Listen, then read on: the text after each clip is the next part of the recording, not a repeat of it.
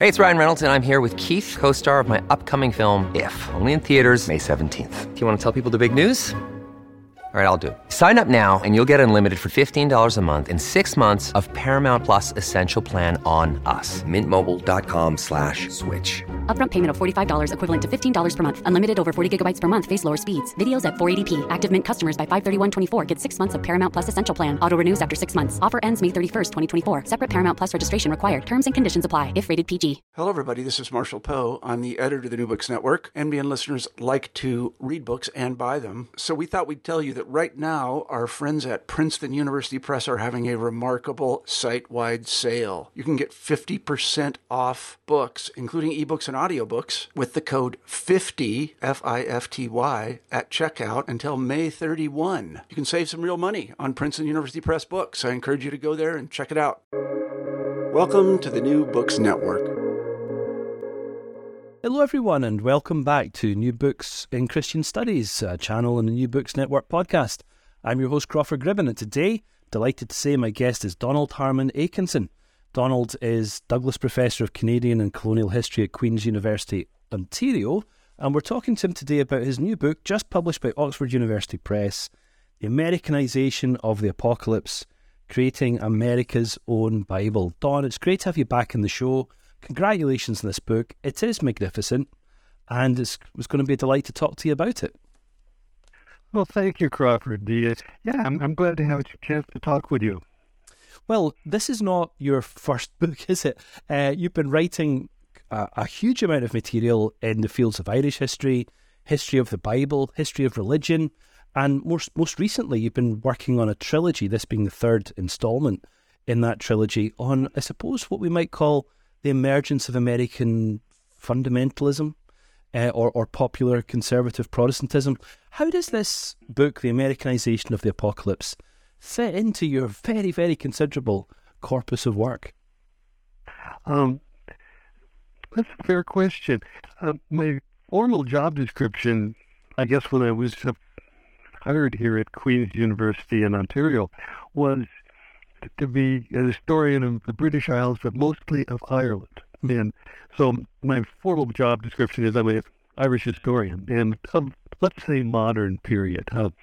I'm pretty good after 1800s. Before that, you might make some significant errors. That's one thing. But through following the Irish diaspora, I became interested particularly in the Irish in Canada, which explains why my chair is in Canadian history. And I should quickly add Canadian and colonial, which these days is a very contested term indeed. And one of the most important things if you ever get Irish history is, well, you know, is that you cannot understand anything unless you're willing to at least become familiar with, in some depth, with both the social and the ideological beliefs of major religious Christian groups. So that's kind of where this all comes together now, I guess. That said, I'm also kind of interested in, well, unsettling the American historiography a little bit. It's American history, as I read it, is wonderfully rich, terrific bibliodensity, but really parochial. And one of the things in this book and in other things I've done, I want to suggest to American historians that if they know only America, they don't know America well. And I'm using, by the way, the term America for the United States here. So there's all kinds of things come together in this present exercise, I guess. One of the things that one picks up related to all that is that originalism, the care of what's the meaning of original text, is very big in U.S. history. And one of the ultimate original text, even more original than the United States Constitution, is the Bible. And to that extent, a new Bible, and I argue the Scofield Reference Bible is a brand new product. That a new Bible is absolutely quickly assimilated into American thought as long as it can claim originalism, that it is the original truth of the text, as the Supreme Court of the U.S. tries to do with the Constitution. So it all kind of comes together there. And he really wanted a one big question, and I'm going to put it kind of demonically. How does America in the present day get so messed up? And one tiny fragment of that is it bought into a new form of Christianity, form that hadn't existed until at least 1830 or 40.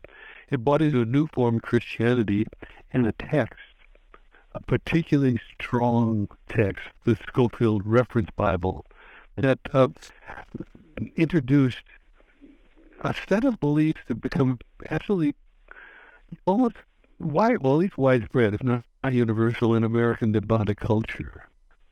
So how in the world do those ideas get there? Because they don't seem to have come directly from the cause that American historians like to deal with often when they deal with religion, which is we point to the Puritans, say something about the Great Awakening, and then say, oh, and it all comes from there. In this case, it all came from someplace else. This new Bible fundamentally came from Ireland. And maybe that's Irish historians' bias. But I hope your listeners will at least give this idea a day in court. Does that make sense, Crawford? It does. Now, I mean, it's a fascinating argument, and obviously it's an argument you've developed in the previous two books in this trilogy, the final volume of which we're talking about today. Mm-hmm. This idea of migration, the migration of ideas, the migration of people who hold those ideas, is central to this body of work, isn't it? And in fact, you structure the first part of this book around ideas of migration, and you borrow in a very creative way some of the very artful work on the history of the Mediterranean to make comparative points about the Great Lakes region of North America too, don't you? Yeah, and maybe we'll mention that point second about the Mediterranean of our continent, North America, which is the Great Lakes. But mentioning migration is really important because historians of labor, historians of migration, demographers pay a lot of attention to what's called the long 19th century, let's say 1815 to 1910, 1914, and in which the amazing out-migration from Europe, from the British Isles, comes to North America.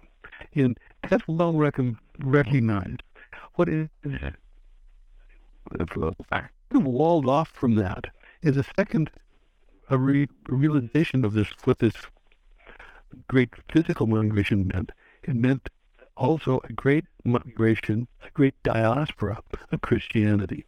And I would argue, in fact, the great diaspora of Christianity is in that long 19th century, when it infills basically the Western Hemisphere and pretty much does fairly well in parts of Asia and in the African continent. So, talk about migration. Migration historians do not like generally to talk about religion except as kind of a sociological determinant. And I think one of the important parts about this great physical diaspora of the European thought is the thought that comes with it. I should say migration bodies bring thoughts, human agency.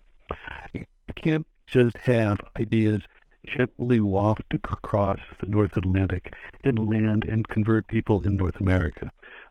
There's a very specific physical migration that takes place.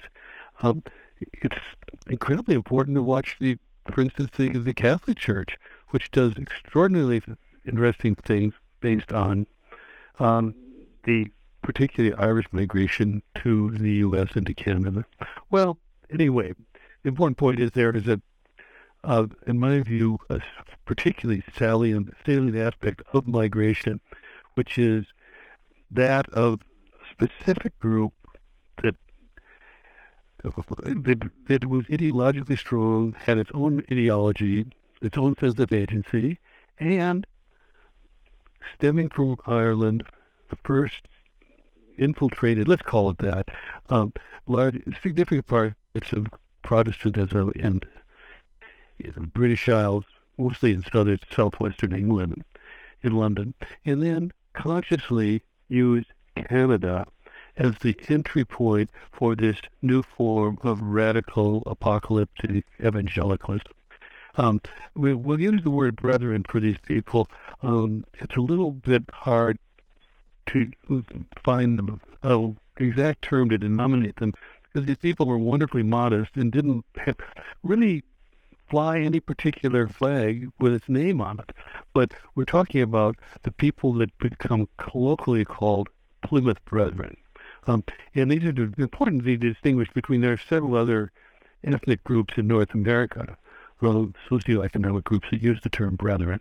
Okay, so anyway, the point is, the main point is that this Christian diaspora, a big phenomenon, has one strong strand, which turns out to be radical apocalyptic evangelicalism. And when I tell you that, you say, well, big deal. The point is that within the historiography of the West, the period from roughly 1865 to 1910, let's call it the Gilded Age, let's call it the Reconstruction era. That era, religion tends to be almost written out in general histories. There's so much else going on, urbanization, reconstruction of Southern racism, and so on. But this tends to be written out, as John Butler had a famous article on this, which really suggests that the historiography misses the point.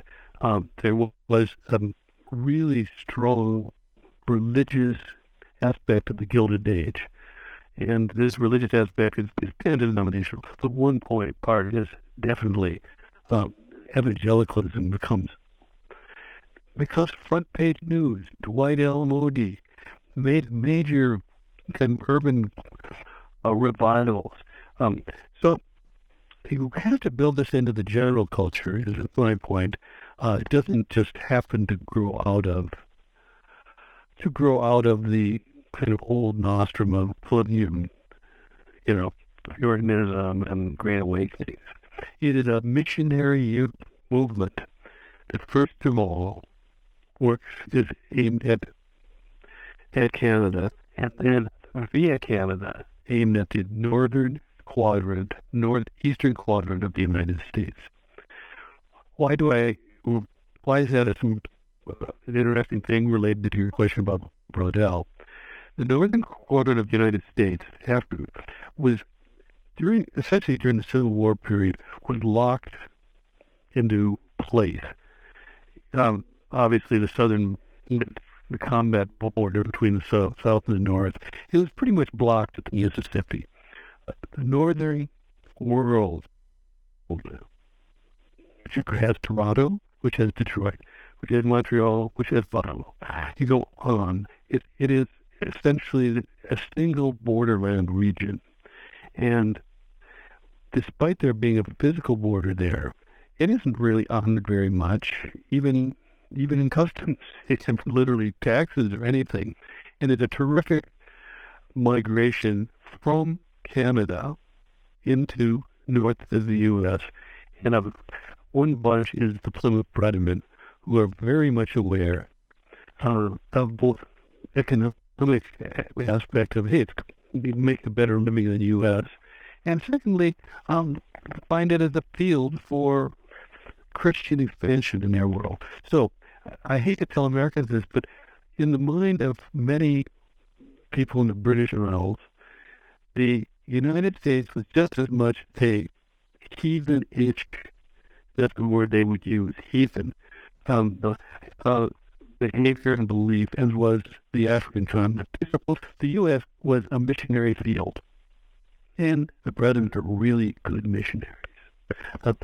So that's a long answer, but I think particularly in our present day, when North America is so worried about the southern border between Mexico and the United States, we have to realize the real borderland, the real porous cultural point, up to the First World War anyway, was between Canada and the United States.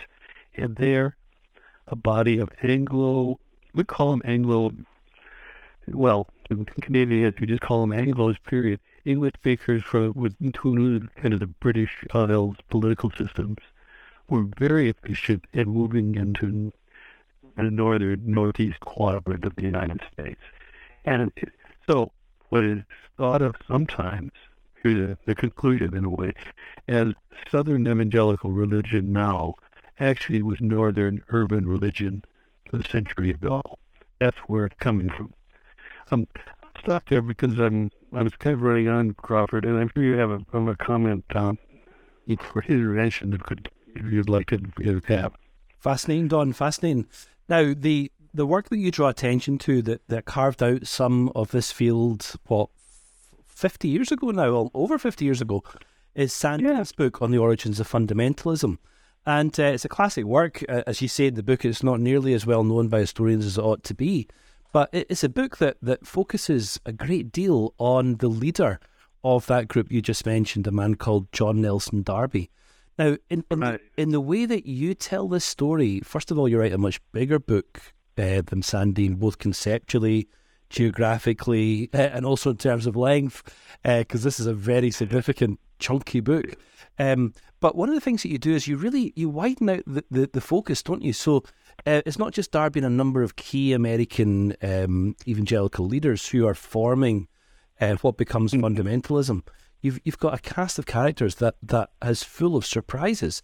One of the central passages in the book focuses on four of these individuals, four men as it happens. You certainly pay attention to women elsewhere in the book too. Arthur Wells, William Craig Baines, and the two Grant brothers. Who are these men, and why are they important to this story? How did they make this an American story, a North American story? You mentioned John Nelson Darby, and he is crucial, of course, to what happened. But Sandin, whose work I respect immensely and is so underappreciated in my view, nevertheless does over-focus on Darby. Darby is given we're talking about an Anglican clergyman of the 1820s and 30s, becomes a vector as well as the most important vector of a set of beliefs. But to make Darby the total founder of these beliefs is to miss the point. The people you mentioned, Darby is the key missionary. He spent from 1862 to 1878, he spent at least half his time in North America, going from small congregation to small fellowship and encouraging them and effectively, converting an awful lot of seriously big-time spiritual people in the U.S. The people you mentioned, Wells, Baines, the two Grant brothers, are example of the intermediate stage, the Canadian stage, as it were, the entry stage into North America. Wells, you're going to look up on characters.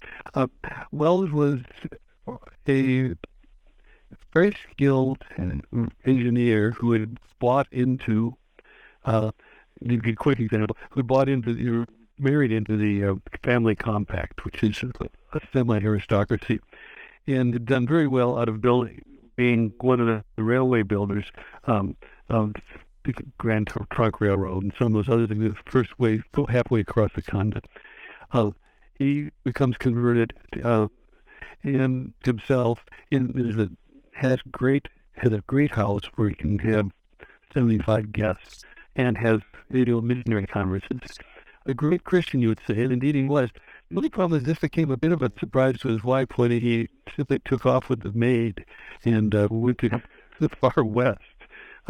And between the two wives, he had 15 children and died a quiet and Christian life, apparently, according to obituaries.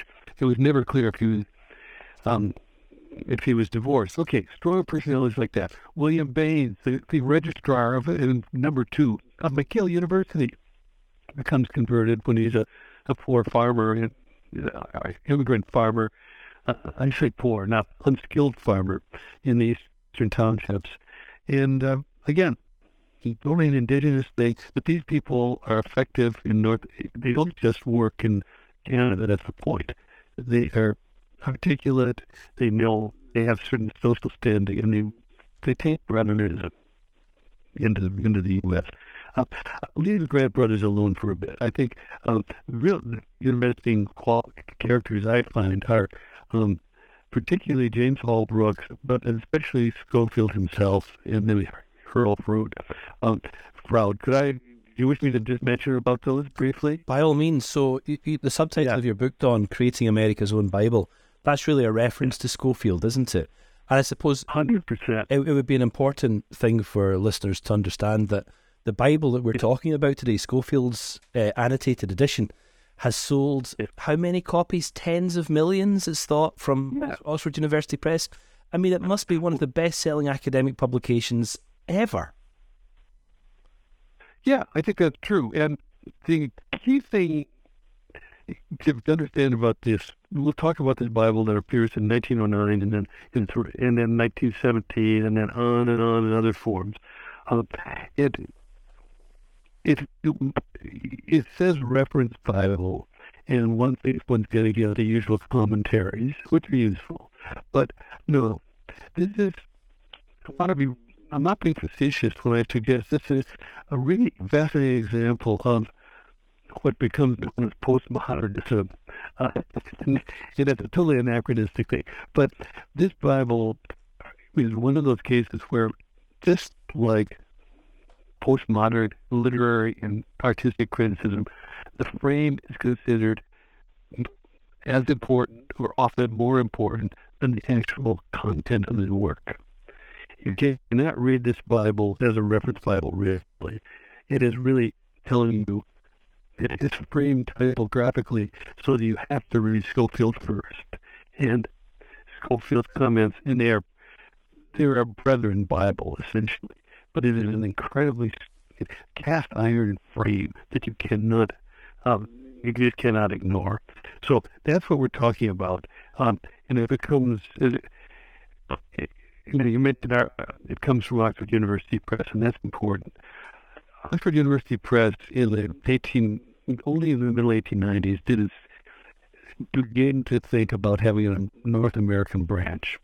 And it was up to that point just jobbing books through distributors. A man named Henry Froude is the boss, the publisher in Oxford, and he comes to the U.S. and founds, essentially through New York corporate law, Oxford University Press North America. And its first significant volume is this Bible, that first big money maker. And without this money maker, let me be honest, I don't think Oxford University Press would exist, at least in North America. It took them all the way through the 30s into the mid-40s or 50s. That's to confirm what you were saying. This was simply a mega seller. It still is. It's in various versions. But I mentioned the frame. The frame is really significant because it visually captures the book. Text, the Holy Scriptures, Old Testament, New Testament, to use Christian vocabulary. And the reason that happens, and happens so beautifully, is the publisher of Oxford University Press in London is an exclusive brother. And he quiet, but immensely powerful. And what do we know about background about Oxford University Press in, say, 1895 and 1905, 1915? It's still, what we know it has the one guaranteed money maker in the whole English-speaking world. It still has what's called the Bible privilege. It's one of the three publishers that can legitimately publish a Bible in a metropole. So you have this Plymouth Brethren, exclusive brother, who is immensely powerful, and a man named And Cyrus Anderson Schofield comes to him with a project. I want to finish this reference Bible. And Brown, who is so skillful, first of all, out negotiates Schofield. He picks up a great deal as well, kind of rather than financial support. And Brown, I'm convinced, should be called the co-author of the Schofield Reference Bible, because it is such this very skilled typographical framework that means you don't get to read the Bible without reading that stuff first. That tells you what you're going to get. And that is why I'm not embarrassed to say I really think it is a new Bible, and it was developed in the period when I'm having the center of proto-fundamentalism that has moved from Canada into the United States. I think it's a century-making book, in that the kind of political scientists and sociologists deal with American religion without dealing with the ideology of that book is to miss what was going on. I don't think America today would recognize it. Look, the term apocalypse, term rapture, various things like that, tribulation, even with a capital T, were not part of the vocabulary of American culture in 1910. You can't go to Netflix without running into all three of those within the first 10 searches you do. I'm arguing that this book that explains or is contributory to much of 20th century white Christian nationalism. It actually come into being as a result of a process that took place beginning in the 1820s in Ireland, and it culminates in New York in 1910 with the production of this amazing version, amazing capture of the scriptures. Well, Don, we've taken up a lot of your time today talking about this really stimulating new book, The Americanization of the Apocalypse, Creating America's Own Bible. Before we wind up, though, could you tell us what you're working on at the moment? I could. I